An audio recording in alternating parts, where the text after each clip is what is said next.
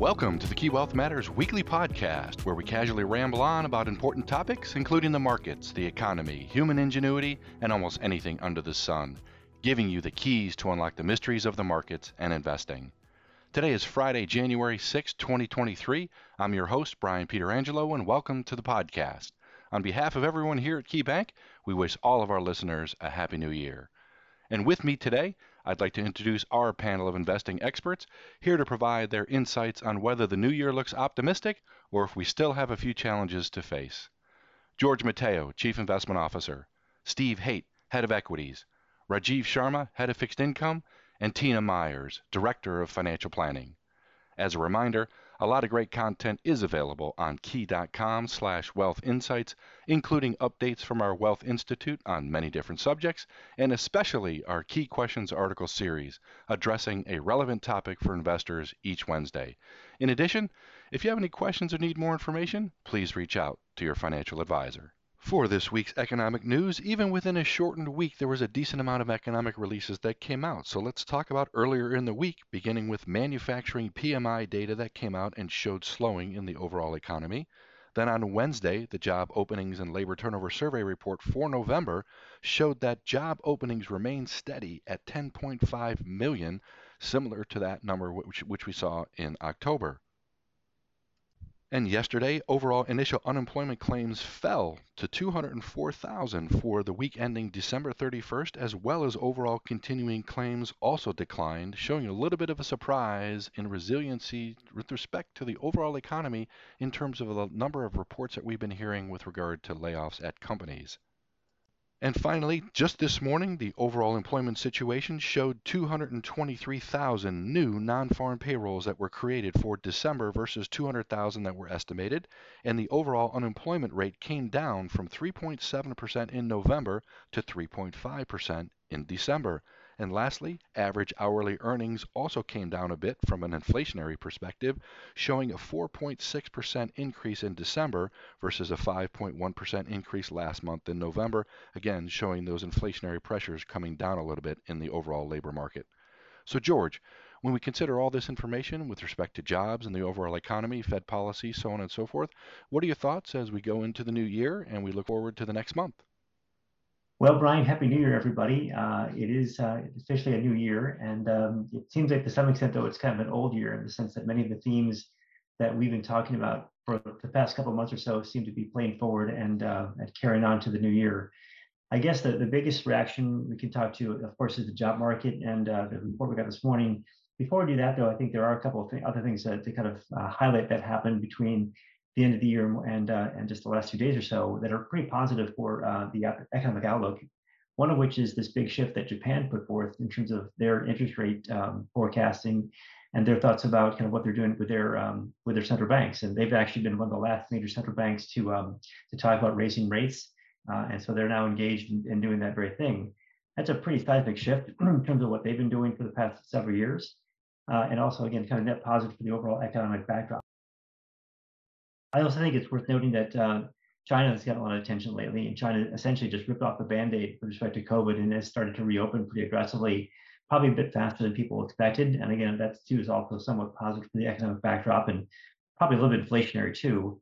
And then thirdly, if you look at Europe, I mean, they've actually seen the benefit of a pretty warm winter. So notwithstanding some significant pressure still on the energy front, the situation there has probably been a little bit better too. So you pull things together and then you add to the mix this morning a pretty strong labor market report. Yeah, there were some things that are probably a bit weaker. So there's some kind of bad news that was good news and good news that was bad news. A lot of cross currents rather. But I think the net takeaway for me is that the overall economy is doing pretty well. It's slowing down. Maybe kind of take some of the pressure from the Fed off the table a little bit, so they won't be as aggressively going forward. But I do think they're probably going to be somewhat engaged to try and keep inflation under wraps as we go forward through much of this year. But the momentum seemed to be somewhat positive still, and we're kind of seeing the benefits of that this morning. Rajiv, what do you think the Fed makes of this latest report? Great question, George, and Happy New Year to everyone. On the whole, that jobs data was stronger than expected. Labor force participation was coming in stronger than expected. Wage increases were less than expected, and that's the good news for the Fed. However, the reduction in the labor market slack it adds some questions really for what the Fed's going to do next. Will they keep raising rates? I mean, if you look at the fixed income markets, they look like they're appreciating the average hourly earnings component of today's report. We're seeing the yield curve steepen. We're seeing bonds are rallying. They've been rallying all week. I think the Fed looks at these numbers. They see some level of progress. And if you look at swaps, investors now expect the Fed benchmark yield to peak around 5%. I think before that report came out this morning, we were at 5.06%. So looking at Fed hike rate probabilities, we started the year, everybody expecting this February FOMC meeting to be around a 50 basis point rate hike. That's come down actually. We're looking at 25 basis points is now the consensus, not 50.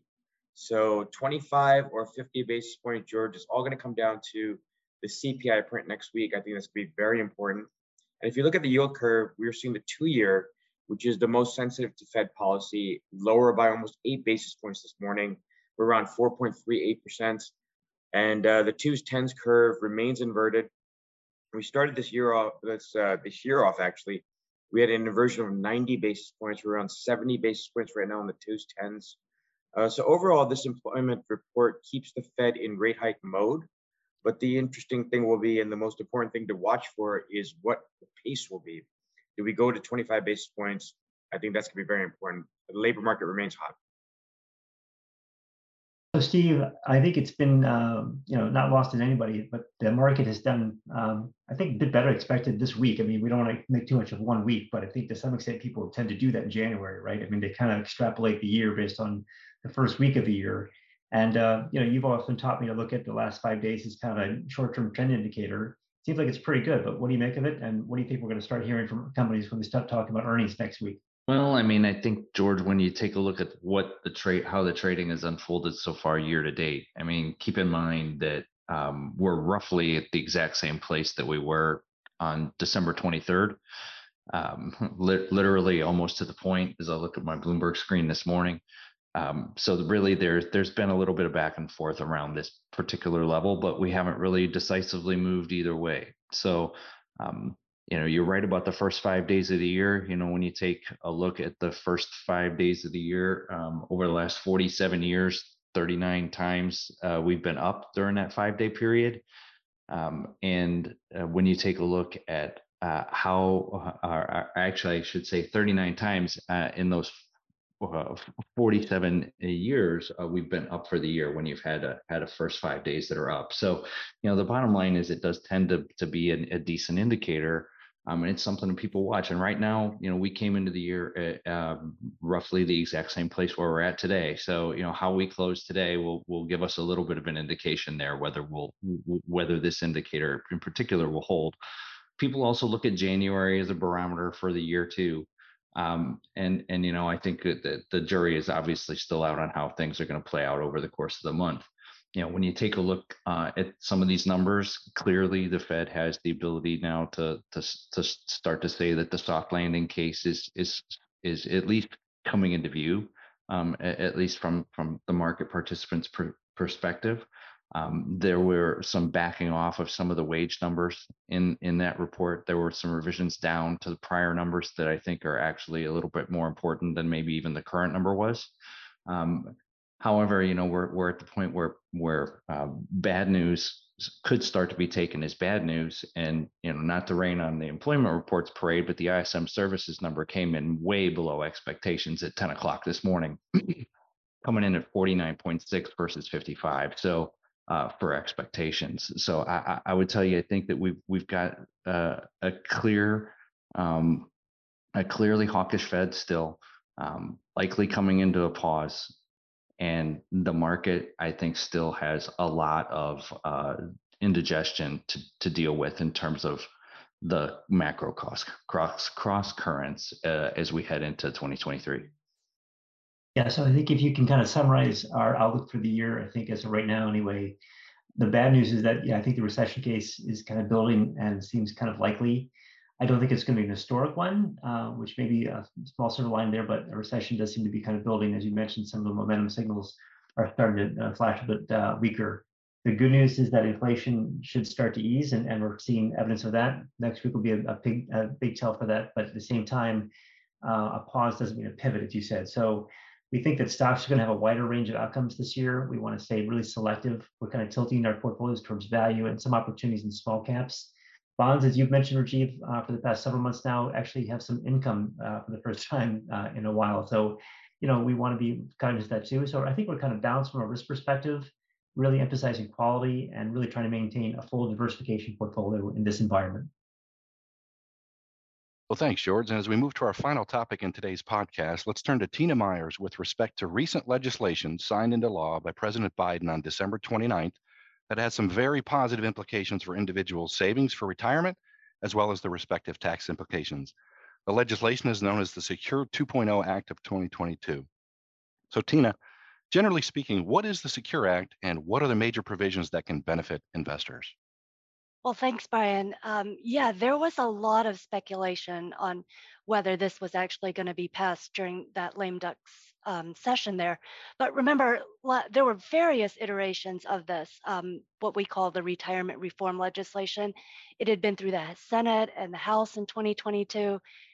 For example, in the Senate, we originally saw what was called the EARN Act and the Rise and Shine Act. And then in the House, that's actually when we saw what was dubbed Secure 2.0 was introduced there. And like you said, part of the year-end omnibus appropriations bill, that's a 4,000-page document there. But there really isn't a single ramification in this retirement bill, though, that is larger than what was originally introduced in the 2019 version of the Secure Act, which basically eliminated what was called the stretch strategy, which was basically the ability for a beneficiary of a retirement account to take out some of those distributions over their own life expectancy. And that one was great because you could stretch those distributions out over a much longer period of time and continue that tax deferred nature of that account. But like you said, in Secure 2.0, there's a ton of retirement provisions in there. Some of those go into effect now, and some of those take a couple more years to go into effect. But I do think that for individual clients, some of the major things were, delayed RMDs, required minimum distributions. There are a lot of Roth-related changes. They did a lot of enhancements to some of our catch-up contributions, mainly for our older workers. They did also relax some of the rules for some of our commercial annuities that are in connection with some retirement plans. They enhanced some of our qualified charitable distributions, which are some of those distributions that are made directly to charity from a individual retirement account. But then there are also some changes, I think, for company retirement plan sponsors that also affect your workers too. So for example, after 2024, some of those newly established retirement plans are required to have auto enrollment. There's also going to be some changes coming to employer matching funds, which is great for employees. You'll get a little bit more from your employer there. That's great, Tina. So what do you think that all means for investors? What should they do with this information? Well, definitely, I think clients need to reach out to their advisors and find out how some of these changes impact them specifically. And there could be some opportunities now that are presenting themselves that can enhance their retirement security there. So I'm sure that these changes are eventually going to be reflected in some of our financial planning software. It's just going to take a little bit of time for our vendors to catch up and get those changes implemented there. Well, thanks for the conversation today, George, Steve, Rajiv, and Tina. We appreciate your insights. And thanks to our listeners for joining us today. Be sure to subscribe to the Key Wealth Matters podcast through your favorite podcast app. And as always, past performance is no guarantee of future results, and we know your financial situation is personal to you. So reach out to your relationship manager, portfolio strategist, or financial advisor for more information, and we'll catch up with you next week to see how the world and the markets have changed and provide those keys to help you achieve your financial success. The Key Wealth Matters podcast is produced by the Key Wealth Institute. The Key Wealth Institute is comprised of financial professionals representing key entities including Key Private Bank, Key Bank Institutional Advisors, Key Private Client, and Key Investment Services. Any opinions, projections, or recommendations contained herein are subject to change without notice and are not intended as individual investment advice. This material is presented for informational purposes only and should not be construed as individual tax or financial advice. Bank and trust products are provided by KeyBank National Association, a member of FDIC and equal housing lender. Key Private Bank and KeyBank Institutional Advisors are part of KeyBank. Investment products, brokerage, and investment advisory services are offered through Key Investment Services, LLC, or KISS, a member of FINRA, SIPC, and SEC registered investment advisor. Insurance products are offered through KeyCorp Insurance Agency USA Incorporated, or KIA. KISS and KIA are affiliated with KeyBank. Investments and insurance products are not FDIC insured, not bank guaranteed, may lose value, not a deposit, not insured by any federal or state government agency. KeyBank and its affiliates do not provide tax or legal advice. Individuals should consult their personal tax advisor before making any tax-related investment decisions. This content is copyrighted by KeyCorp 2023.